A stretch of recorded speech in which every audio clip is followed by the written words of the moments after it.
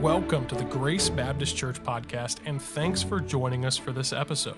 Before we begin, please take a moment to subscribe on Apple Podcasts, Spotify, or wherever you listen to podcasts.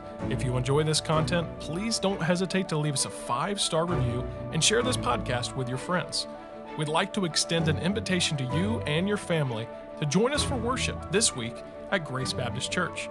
We'd also love to connect with you online at gracekettering.org. Thanks again for joining us, and enjoy the episode. Matthew chapter number 3 and verse number 13 is where we're going to begin reading. Matthew chapter number 3 and verse number 13. I'm glad that you're here this morning. Are you? All right. Can we stay awake through the message? Say, Pastor, as long as you stay awake, I'll stay awake. How about that? Matthew 3 and verse number 13. Then cometh Jesus from Galilee to Jordan unto John, that's John the Baptist, different from the disciple John, to be baptized of him. But John forbade him, saying, I have need to be baptized of thee, and comest thou to me? Now just remember what's going on here is John has been out in the wilderness preparing the way for the Lord.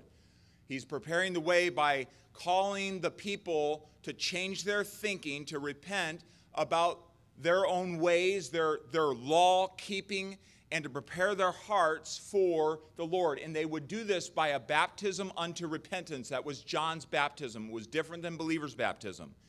And the Bible speaks about that as a baptism unto repentance, as a preparatory baptism.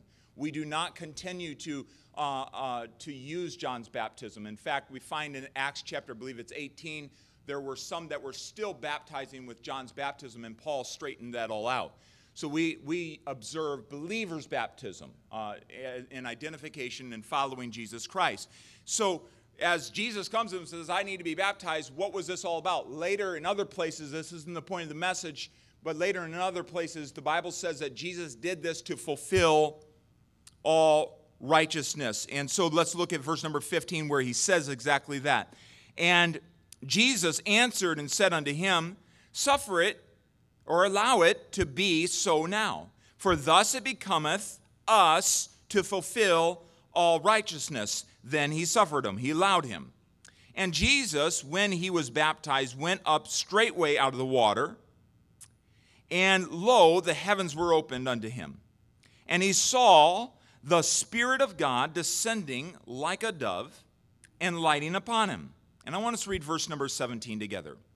And lo, a voice from heaven saying, This is my beloved Son, in whom I am well pleased. Let's turn over quickly to Matthew chapter 17 and verse number 5. This is on the Mount of Transfiguration. There's a couple of disciples up there, Peter, James, and John, his brother. And it says there in verse number 2, and was transfigured before them, Matthew 17, and his face did shine as the sun, and his raiment was white as the light. And behold, there appeared unto them Moses and Elias talking with him. Then Peter answered Peter and said unto Jesus, Lord, it is good for us to be here. This is a great time. If thou wilt, let us make thee 3 tabernacles, one for thee, and one for Moses, and one for Elias. While he yet spake, behold, a bright cloud overshadowed them, and behold, a voice out of the cloud, which said, let's read together, This is my beloved Son, in whom I am well pleased. Hear ye him. I want us to realize that there was an interaction here between God the Father and God the Son that is really powerful and really important for us to take notice of on this Father's Day. And so let's be seated and I'm going to pray. Father, thank you for this opportunity to join together today. Thank you for your love for us. Thank you for your care. Thank you for your revelation of how you interacted with God the Son. And now, Lord, we want to learn from that interaction. We want to gain encouragement. We want to gain inspiration from it. And so, Lord, I ask that you would fill me with your Spirit and that you would enable me to speak. I pray that you would enable all of us to receive your truth, illuminate our hearts and our minds, refresh us today. And Lord, you know how diligently this congregation has worked. Lord, you know that they just need a word from you, not from me, but a word from you. And so I pray that you would take your word and that you would give what is needed today. Thank you for the sweet spirit of fellowship that's here. Thank you for all that you've done. Lord, we give you praise. We want to continue to follow after you. And we pray this in Jesus' name. Amen. So back there at Matthew chapter number 3, we do find the baptism of Jesus Christ. This is a significant event, as we have noticed. And we see that there is an interaction between God the Father and God the Son.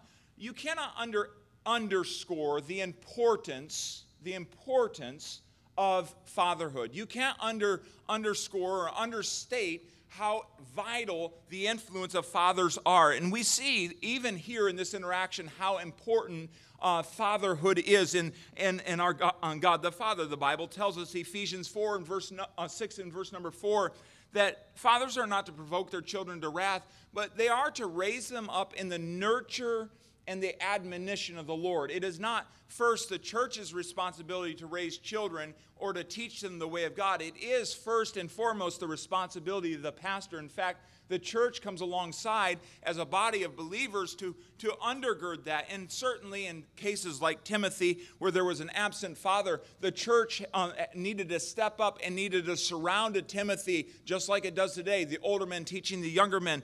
But all to say, the importance of fatherhood should not be understated.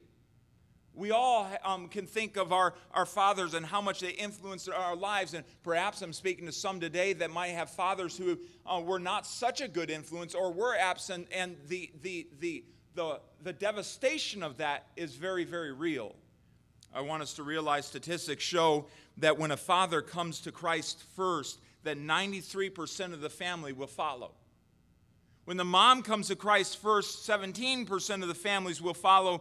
And if the children come to Christ first, only 3.5% of the families will follow.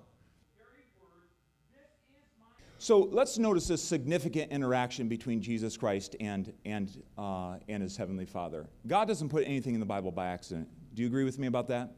Not one thing.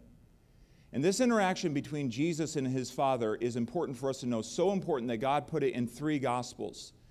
And he also did the same interaction with him at the Mount of Transfiguration when Peter, James, and John were saying, hey, we ought to stay up here. We ought to just stay here. We ought to camp out here and enjoy this all to ourselves. And by the way, that would have been a subversion of the redemptive plan. That would have been a detour from the redemptive plan to stay there up in the mountain. The whole point in Jesus Christ coming was to seek and to save that which was lost. It was to go to the lost world and to redeem them through the cross. And so understand that as Jesus is there and hearing these words, everyone around them is hearing these words as well. This is my beloved Son in whom I'm well pleased. I want you to notice that Jesus, first of all, was publicly declared by his Father as his Son. He was publicly declared. He says, this is my beloved Son. Say that with me. This is my beloved Son. And how important it is to realize that the encouragement that comes from just the public declaration, the public claiming of a child as one's son. During the inter-biblical period, those 400 years between the Old Testament and the New Testament, the rabbis would teach that if something was to be said of God, he would come with a voice from heaven. And I want us to know that God broke open the New Testament by giving a voice from heaven, declaring in front of a crowd of Jewish individuals that had been gathering and following John through the wilderness. He declared, this is my beloved Son. I am publicly declaring him as my son, as equal with me. The Bible says in Psalm 2 and verse number 7, I will declare the decree. I will declare the decree. The Lord hath said unto me, thou art my son. This day have I begotten thee. This day have I begotten thee. And I want us to realize, even back in the Psalms, God used the Psalms to underscore the reality, to prophesy that Jesus would one day come and that God the Father would declare him as his very own son. Understand, back in that day that claiming to be son was to make yourself equal with. It had equal standing. And so as he's declaring his sonship, he's also declaring the reality that this is God with us. What does Matthew 1:23 say? Behold, a virgin shall conceive and be with child, and his name shall be Emmanuel, which being interpreted is God with us. God with us. And so here we have it, that God publicly declares Jesus as his son. That was needful. That was needful there in front of those witnesses. It's needful for us to hear it today. People wonder, and even over the past couple of weeks, we've witnessed to people that do not believe in the deity of Jesus Christ. God thought it so important that 2 times in the Gospels, in 2 different events, on 3 different Gospels, he said, "This is my beloved Son. This is my Son." I'm declaring who he is, and we can take God's word on it. He never, ever lies. Mark and Luke specifically put it in another way, as God directly talking to Jesus, "Thou art my beloved Son. Thou art my beloved Son." What a reassuring thing to say. And fathers, may I just encourage you, what a reassuring thing to say and reiterate to your children. "Thou art my son. You are my son. You are my daughter. I claim you. I declare you as my own." Newly declaring Jesus to be his son in the wake of his baptism, God ratifies all that Matthew 1 and 2, all the genealogies, that Jesus as the Davidic Messiah and the King of the Jews. He's saying, I approve this one. He's not just any person walking on the face of the earth and making radical claims. He is my son. Now, it is against the son, this very son, that the kings and the rulers of the earth would rage. In fact, if you go back to Psalm chapter 2 in verse number 1, the Bible asks this question, why do the heathen rage? And people imagine a vain thing. The kings of the earth set themselves, and the rulers take counsel together against the Lord and against his anointed, saying. And so there is a raging that comes against the Son. We see that in his day. We see that in our day. There was good reason in his day. Do you realize that on some of the coinage of Caesar, and specifically one of the Caesars, that on the coins it was stamped, Son of the Divine. Son of the Divine. Realize there was a cultish worship of the Caesars. And so one of the Caesars simply had to put on the coin his title, Son of the Divine. So literally there was a bit of a squaring off between God Almighty and the Roman government, who declared, hey, no, this is the Son of the Divine. And Jesus says, nope, this is my Son. This is the Son of the Divine. This is the real Son. And oftentimes we have to understand how that Jesus, when we allow him to be who he is, governments will oppose him. Kings will oppose him because they cannot have all the power that they want and still submit to him and still allow his worship to go on. We're watching that in America, my friends. We're watching the further hatred against Jesus Christ, who is the King of Kings and the Lord of Lords. And whether it's a Republican or a Democrat, it matters not. They must submit themselves to the Lord Jesus Christ. And that's not calling for a theocracy. That is simply calling all men to bow the knee, and they one day will. Every knee is going to bow to this the Son, and they're going to kiss the Son. And so he says, this is my beloved Son. This is the Son of the Most High. This is the Son of God. John 5 and verse number 18. The Bible says, therefore, the Jews sought the more to kill him, because they not only had broken the Sabbath, but said also that God was his Father, making himself, catch it, equal with God. So when he said, I'm a son, they understood, they took that, he's equal. He's equal, and that's why they tried to kill him, and that happened multiple times. So Jesus is fully accepted and fully declared as the Son of God. Yet he is also loved unconditionally. Notice how the Bible says, this is my, what is it? Beloved Son. Beloved. Beloved as in dearly loved, cherished, preferred above all others, treated with partiality. The idea is agape love, a sacrificial, unconditional love, an unrestrained love towards a son. What a beautiful thing for a father to say to a son, I love you. You're my beloved son. Unconditionally, I love you. On your worst day, I love you. On your best day, I love you. And Jesus had no worst days. Jesus was perfectly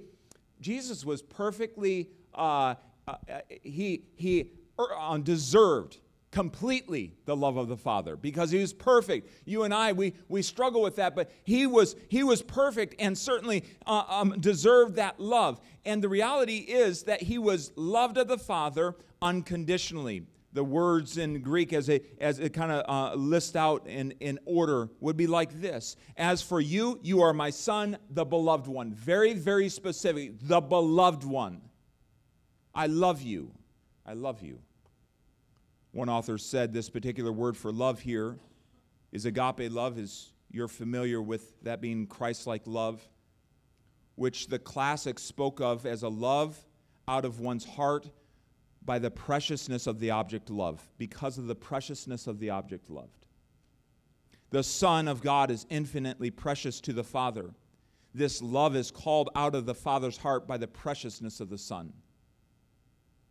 Jesus is altogether lovely. In fact, if you read through the Song of Solomon, do you realize he is presented as the groom, the bridegroom, as the altogether lovely one? And he certainly is that. But here, the love of the Father towards him, he is loved because he is so very precious. And I want us to know, not only was he publicly declared, he's also unconditionally loved. Number 3, Jesus was completely pleasing, in whom I'm well pleased, in verse number 17. He says that also at the Transfiguration, in whom I am well pleased. What reassuring words to a son to hear, you please me. I'm pleased with that. I'm grateful for that. I'm pleased. The idea of taking delight, to take a high degree of pleasure, mental satisfaction, and the idea is that God was pleased with what the Son was doing and all that the Son was following through on. Remember, he said that I only do the will of the Father. My meat is to do the will of the Father. All I live for, Jesus said, is to do what pleases the Father. And so the Father says to his Son as he is initiating his public ministry, and 3 years from around this point, he would be going to the cross to die for the sins of mankind and to carry out love's redemptive plan. The Father looks at him and says, I am well pleased. I'm well pleased with this. I am pleased with the Son. The language implies, as one author said, that he is constantly and uniformly well pleased with him. And in this solemn and public manner, he expressed his approval of him as the Redeemer of the world. This is my beloved Son in whom I'm well pleased. I'm grateful this interaction happened. I'm grateful for the reality that this happened at the baptism and that we get to see this. God saying, this is my Son. He's here for you. He's here for you. And it would be through the Lord Jesus Christ and all that he was doing there that you and I would be able to be sons of God as well. Jesus had come to carry out his redemptive plan, and that pleased the Father. In fact, that was prophesied in Isaiah chapter number 42. The suffering servant, if you read through Isaiah, you'll find some of these passages of Scripture, these chapters of Scripture that deal with the suffering servant and prophesying Jesus Christ. Behold my servant, whom I uphold, mine elect in whom my soul, notice, delighteth. It's pleased. I've put my spirit upon him. He shall bring forth judgment to the Gentiles. Peter himself, after seeing this at the Mount of Transfiguration, he says in 2 Peter 1:17, for he received from God the Father honor and glory. When there was such a voice to him from the excellent glory, this is my beloved Son in whom I'm well pleased. That had stuck in Peter's mind, and as he's writing to other believers, he's saying, hey, Jesus received honor and glory from the Father. He was lifted up. He was exalted. This is my beloved Son in whom I'm well pleased. Even in the Garden of Gethsemane, Jesus stopped and he said, Father, if it's possible, let this cup pass from me. Is there any other way for your plan for mankind to be accomplished? Is there any other way? Then he said, nevertheless, not my will, but thine be done. And again, the Father is very, very pleased. Jesus always did what pleased the Father. John 8 and verse number 29, and he that sent me is with me. The Father hath not left me alone, for I do always those things that please him. I do always those things that please him. May that be our testimony and goal. We're not perfect, are we? Anyone perfect? We're not perfect. We struggle. But friends, that ought to be our goal, to always do what pleases the Father, always doing it as Jesus did it. All this was known by Jesus. Jesus knew that he pleased the Father. Jesus knew that he was his beloved Son. But God spoke this from the clouds for those standing by. He spoke it for the unbelieving Jews there on the Mount of Transfiguration. He spoke it for the disciples there. And he put it in the words of Scripture, in the pages of Scripture for you and I. This is my beloved Son in whom I'm well pleased. We can learn a lot from the interaction between the Heavenly Father and God the Son. We can learn a lot about what a father should be and even our own standing with the Heavenly Father. And that's really what I want to encourage us with today. If you're going to be a great father, it's not going to be by you looking to somebody else and getting a self-help book, but realizing first your own standing with your Heavenly Father and then living that out to your children and living that out. And that's not just the children still at home. Friends, you're a father till the day that you die and beyond, right? Your legacy lives on. And how important it is to live that out even to your adult children. And I realize some of you carry enormous burdens for adult children. Keep living out what the Father, your Heavenly Father, is to you. And let's notice that not only here a significant interaction between God the Father and God the Son, but a stunning invitation to you and I want you to turn over to 1 John chapter 3 and verse number 1. 1 John 3 and verse number 1. I'd like you to turn there in your Bible so that we can see this whole passage. 1 John chapter 3 and verse number 1. Because John, who was standing by, heard these words from the Heavenly Father, this is my beloved Son in whom I am well pleased, also wrote to believers like you and I to give us confidence in our relationship and our fellowship with God the Father. He wanted us to have that. He wanted us to know for certain that we are saved and that we have a home in heaven that will not be rejected, but that we are accepted in the beloved and we can have the assurance of our salvation. He writes in 1 John chapter 3 and verse number 1. Are you there? Behold, let's read it together. Behold, what manner of love the Father hath bestowed upon us, that we should be called the sons of God. Therefore the world knoweth us not, because it knew him not. Do you realize that just as the Father declared the Son publicly to be his Son? We say, well, yeah, that's Jesus. Certainly we understand that. He deserved it. But me? Friends, do you realize that if you've placed faith in Jesus Christ, that God declares you to be his child? He declares it. In the same way he publicly declared it there at the baptism for God the Son, he declares, behold, what manner of love the Father hath bestowed upon us, that we should be, what is it? Called the sons of God. Called the daughter of God. Now, I don't know where you think you are in your relationship with God. If you put it on a scale of 1 to 10, where you think you are. But friends, it does not negate, if you've placed your faith and your trust in Jesus Christ, you are a child of the King. You are a child. You are joint heirs with Christ. You belong to him, and he declares that. That is something that he says about you. You are called a child or a son of God, to become designated as that. This is your state. This is who you are, not who you one day will be. Sometimes I talk to people after they've come to Christ. They say, well, one day I'll have eternal life. No. This is what you have right now. And the same reality is what you are. The moment you place faith in Jesus Christ, you become a child of God. And what a beautiful thing that is. The Bible says in John chapter 3, marvel not, ye must be born again. You must be born in the family of God. The moment you place faith in Jesus Christ, you're born in the family of God. Believers are called children of God because they are born ones. They're born ones of the Father.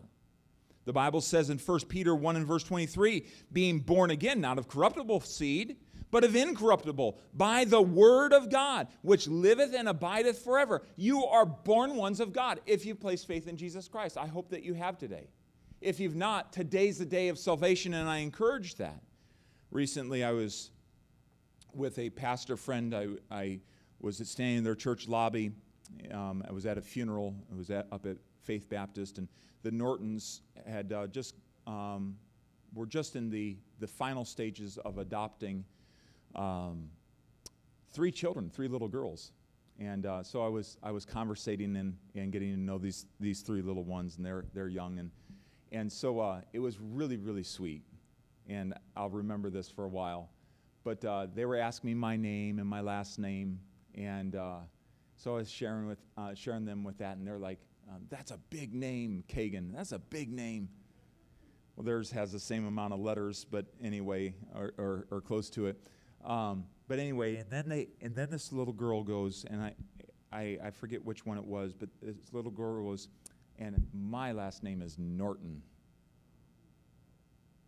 And I'm telling you, what a heart-melting moment, because they hadn't finalized it all, but this is something that it was going to be finalized in just a little bit, that she knew. And her new dad, is standing there, Brother Paul, is standing there, and what an encouraging thing to be able to know. I'm a Norton.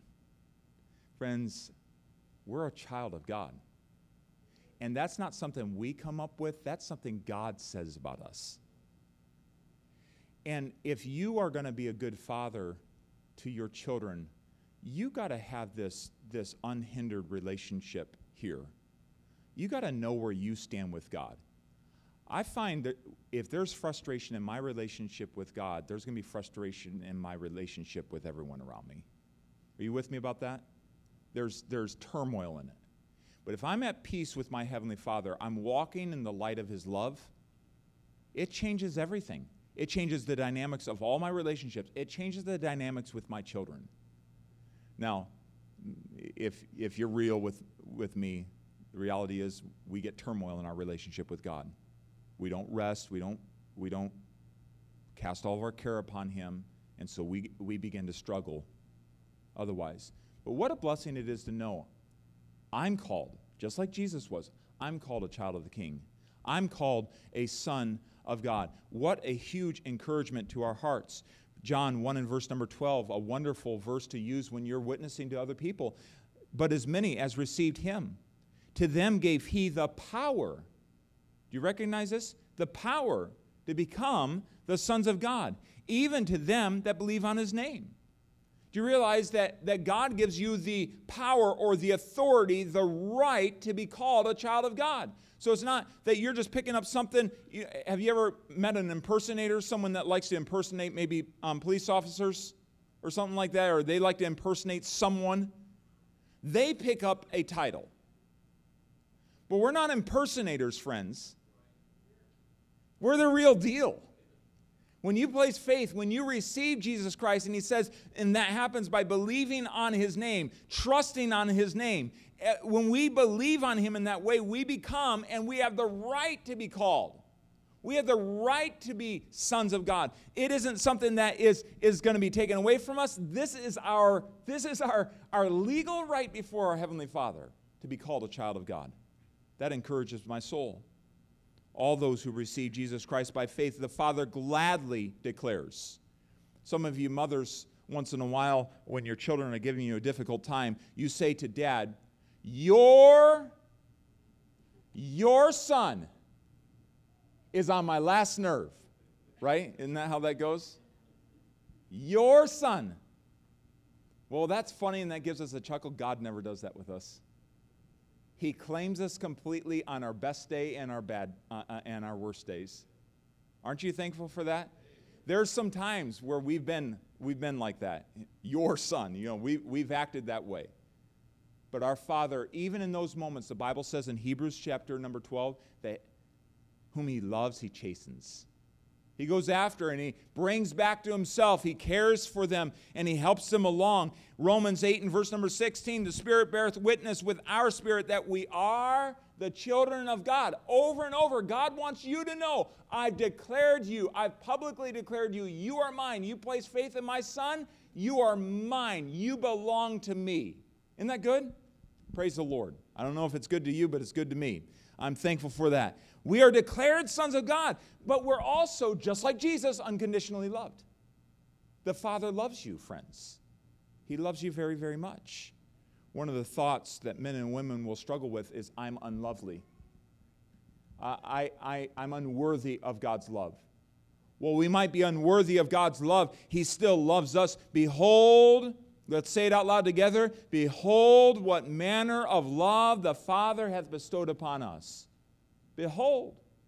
Do you realize John is writing to these believers and he says, I want you to listen. I want you to pay attention. I want you to grasp this. I want you to perceive this. I want you to look at this. I want you to realize the love the Father has for you. In fact, Ephesians 1 and verse number 5 says, having predestinated. Predestination always has to do with us being conformed to the image of God, the image of Christ. Predestinated us unto the adoption of children by Jesus Christ to himself, according to the good pleasure of his will, to the praise of the glory of his grace, wherein he hath made us, now catch this, accepted in the beloved. Was Jesus always beloved? This is my beloved Son in whom I am well pleased. Yes. Do you realize you have the same standing? Positionally, you have the same standing. You are accepted. You're welcomed into the beloved through Jesus Christ. That's an amazing thing, friend. There is never a day you're not loved. There is never a day that God does not love you.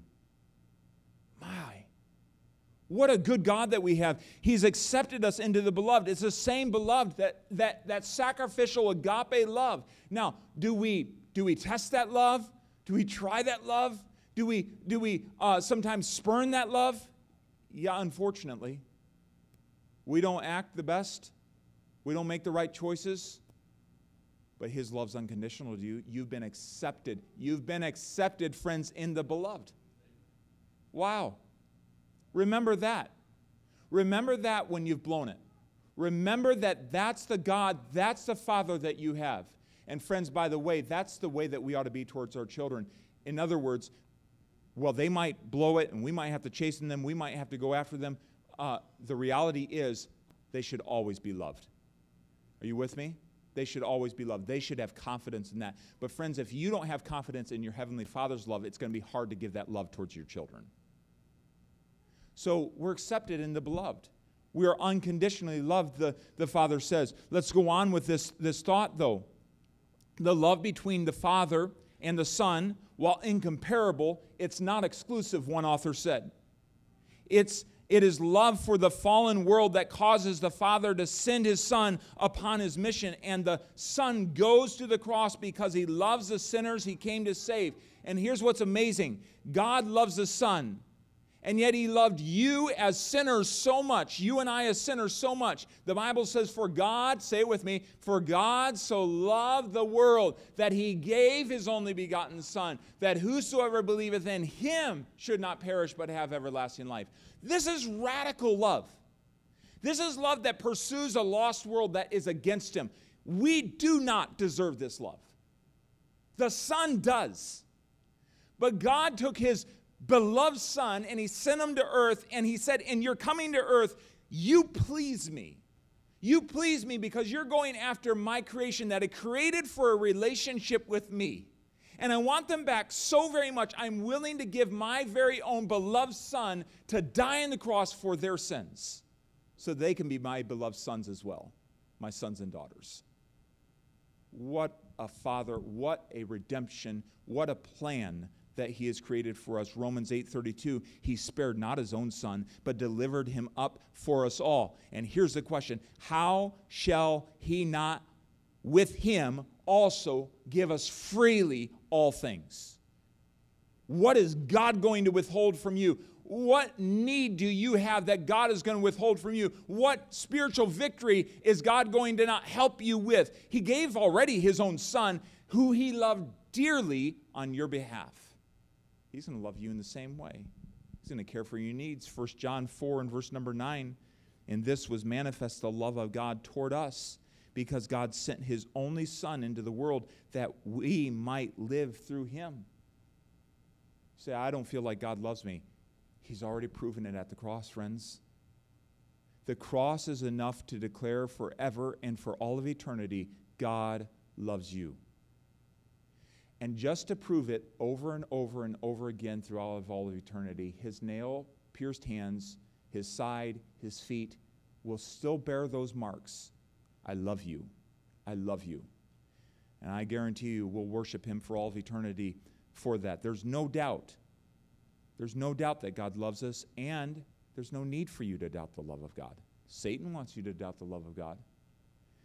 Friends, it's going to be very hard for you and I to be great fathers to our children and to love them if I'm not even assured of my Father's love. He loves you, guys. He loves you. And I know sometimes as guys, you don't want to be emotional and don't want to get off in that. You want to be very logical and just kind of cut and dry. But the reality is, you are loved. You are loved right where you are right now. You say, Pastor, I'm struggling right now. My walk with God isn't what it needs to be. Okay. You're loved.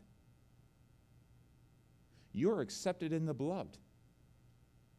God's not looking across this auditorium and says, well, I have this guy over here. I love him. And this guy, I'm going to love him 75%. No, you're accepted in the beloved. You've placed faith in Jesus Christ. You're accepted. We should live up to that. We should follow after that. That should move us to obey him. The Bible does say, if you love me, keep my commandments. The Bible speaks to that. There is some responsibility. But the reality is, positionally, you and I are declared as sons, and we're unconditionally loved. I love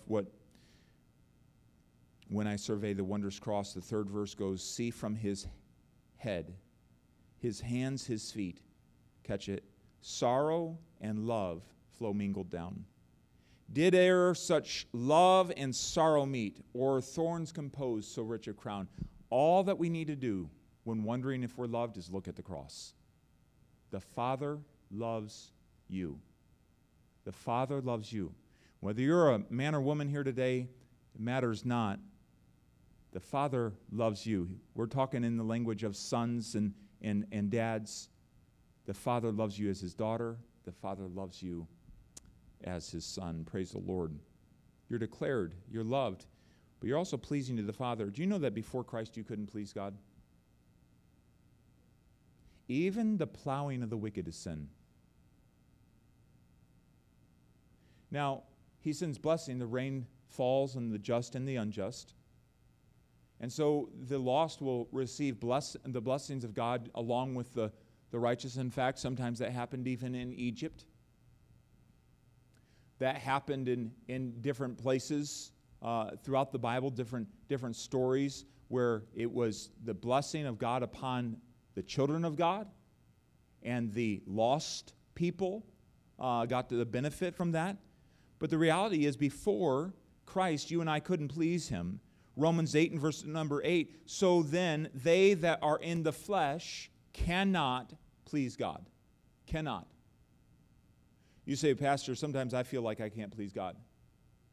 The reality is, you and I are pleasing in the same way to God as Jesus Christ was, and here's how, in two ways. He says it in 1 Corinthians chapter 1 and verse 21, for after that, in the wisdom of God, the world by wisdom knew not God. It pleased God, notice this, it pleased God by the foolishness of preaching to save them that believe. It pleased God. This is the same language, the same wording that is used when it's said, this is my beloved Son in whom I am well pleased, that this pleases the Father. Do you know that bringing you to salvation pleases the Father? He is pleased when you come by hearing the Word of God. Faith cometh by hearing, and hearing by the Word of God. He is pleased when you come to him in salvation. Your salvation pleases the Father. This is the conclusion, or this is what the whole redemptive plan is all about. It pleases the Father, but not only your salvation, You being saved pleases the Father, but your sanctification pleases the Father. And notice from the testimony of the Apostle Paul, Galatians 1:15, but when it pleased God, who separated me from my mother's womb and called me by his grace, then notice, to reveal his Son in me, that I might preach him among the Gentiles, immediately I conferred not with flesh and blood. So not only is our salvation on what pleases the Father, but also our sanctification. Paul says, he separated me. It pleased God when he separated me to reveal his Son in me. That's what sanctification is. You and I being set apart more and more to look like Jesus Christ. Becoming more and more shaped into the image of God. And Paul says, it pleased God when he's able to reveal Jesus Christ in me. Do you know it? You and I, we please God in our salvation, but we also please God every single day as we allow him to do this work of sanctification to reveal Jesus Christ in us. Many times that doesn't happen without trials and afflictions, problems, struggles. But the reality is, you and I, as we allow Jesus Christ to be revealed in us, this is very pleasing to God. There's a practical reality to this. Yes, positionally, because we're in Christ, we have pleased the Father. The same thing that he said to Jesus Christ, this is my beloved Son in whom I am well pleased. In Christ, that's our positional reality. There's a practical reality to that. You and I need to live from that. We need to live that out. We need to walk each day to please the Heavenly Father. And how do we do that? By doing his will. If you love me, keep my commandments. Please him by doing his will. Just like Jesus says, I do always the things that please the Father. Colossians 1:10, that you might walk worthy of the Lord. Paul prayed for the Colossian believers. Unto all pleasing, being fruitful in every good work, and increasing in the knowledge of God. How do you please the Father? In a practical way today. Walk worthy of Jesus Christ. Walk in balance with Jesus Christ. That's what the idea is. That your life balances out with what is revealed about Jesus Christ. Growing in the knowledge of Christ. Growing in the knowledge God pleases him. 1 Thessalonians 4 and verse number 1. Furthermore, then we beseech you, brethren, and exhort you by the Lord Jesus Christ, that as ye have received of us how ye ought to walk and to please God, so ye would abound more and more. You've heard the word of God. I've told you how to walk with God. I've told you how to please God. Abound in this. Abound in this. Walk this out. Live this out. So how do we please the Lord practically? At salvation, positionally, you and I, this is my beloved Son in whom I'm well pleased. Practically, on a daily basis, walk worthy of him. Listen to what he has to say. Walk that path. And friends, you and I need to put that into practice every single day. As we live like Jesus, we are pleasing to the Father. 1 John 4 and verse 3 and verse number 2. Go back to this passage with me. Beloved, now are we the sons of God, and it doth not appear what we shall be, but we know that when he shall appear, we shall be like him, for we shall see him as he is. In verse number 3, let's read it out loud together. And every man that hath this hope in him purifieth himself, even as he is pure. As you and I allow the Holy Spirit to change us into the image of the Lord Jesus Christ, you and I please the Father. Friends, the reason I'm bringing this message today is because you and I can look to one another and we can get discouraged. Well, I'm not as good a father as that person. Have you ever met the father? They're always doing the nice things. They always have the good ideas. They're very conscientious, and you look at them, I could never be a father like that. Don't compare yourselves among yourselves. That's not wise. Get your eyes on your heavenly Father, who is the perfect Father, and he demonstrated that in his interaction with his Son. And he invites you through the words of 1 John chapter 3, behold what manner of love the Father hath bestowed upon us, that you and I should be called the sons of God. He wants you to look at this love. And friends, when you gaze long and hard at the love of your heavenly Father, I guarantee you it'll change the way that you father. It'll change you. You'll grow into that image. He wants that for you. Let's finish up with Romans 8 and verse number 15.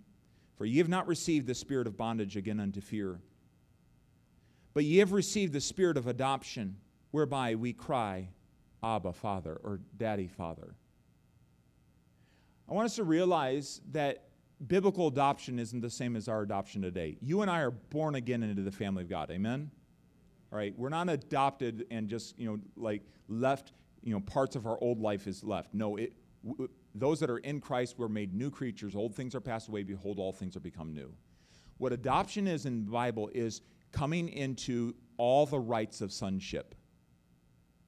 So a young man, he was under tutors, 1 to about somewhere around the age of 10, maybe a little bit older. He's under tutors and governors, nannies.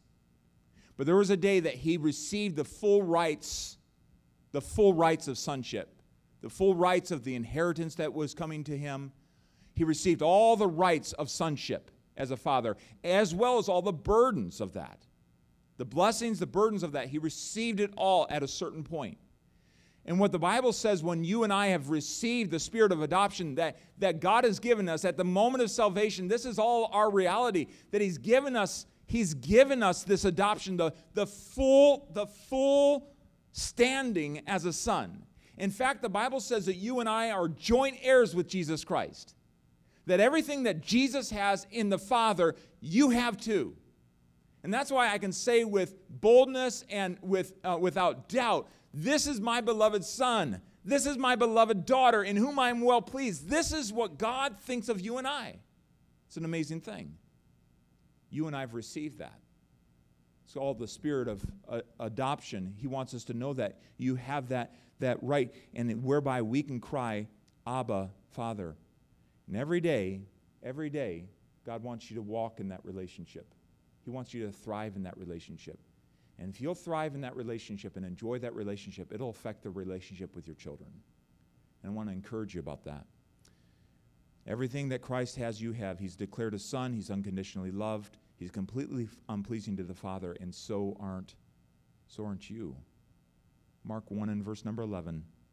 Listen to how Mark puts it. Thou art my beloved Son, in whom I'm well pleased. It is a wonder that sinners like you and me could come into that standing. It is a marvel.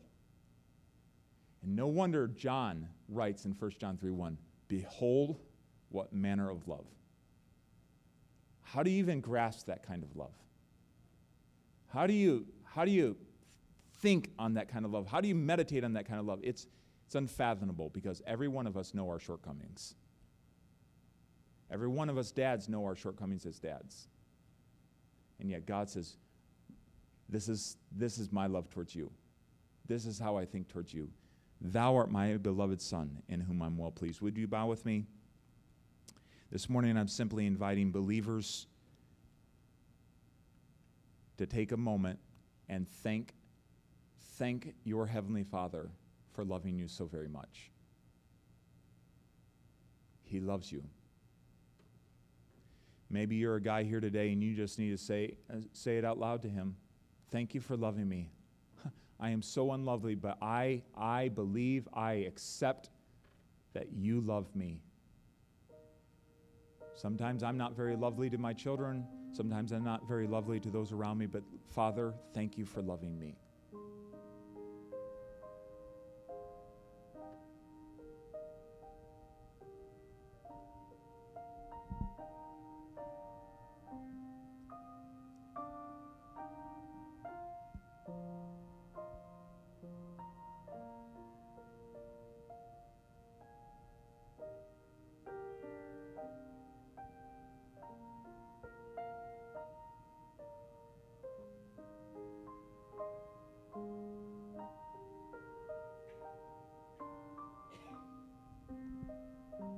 Is there anyone here today that has not yet accepted Jesus Christ as their personal Savior? No one looking around, but I wonder, is there anyone say, I don't know for certain that I've accepted this love of the Father. I haven't believed on Jesus Christ, and I need to. Just raise your hand and put it back down.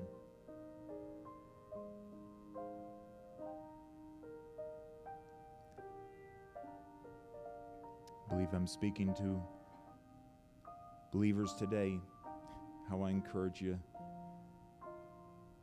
to rest in the love of the Father.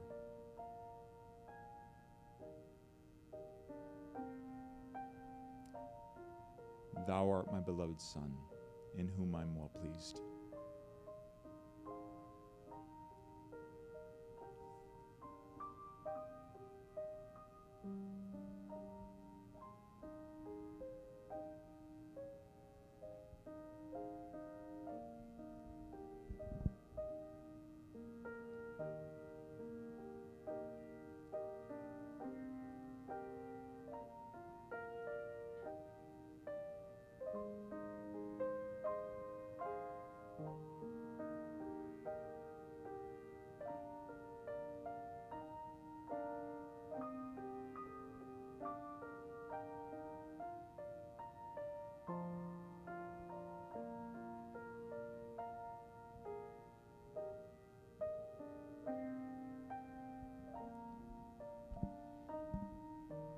Let's stand together. Father, thank you for what you've shown us in your word today, and I pray that you would help us as we go and we fellowship together, that we would just revel in your love, marvel in it. Lord, I pray that you'd encourage every single heart here today, and especially our dads. I pray that you would enable them, Lord, even with their grown children, to continue to show that same love that you've demonstrated towards us, and that you would help us even in this coming year to see great victories in the lives of our children as we demonstrate your love and your care for us, your acceptance of us to them. So thank you for allowing us to gather together today. We praise your name. We give you glory. And we pray this in Jesus' name. And God's people said, amen. Thank you for being together today. And this afternoon, right at 12:30, or just around that time, we're gathering over at Indian Riffle Park. And so I invite you all to come on over if you need to get changed or whatever you want to do. We'll be in a shelter over there. We're going to fire up the grill and the charcoal grill over there. We're going to have a good time. Just come and chillax. And there is no chillax. That's a word, right? There is no service tonight. And I just encourage you to enjoy rest today and recuperate. Thank you for serving the Lord so heartily this week. We give God the praise for that. We'll see you over at the park. God bless you.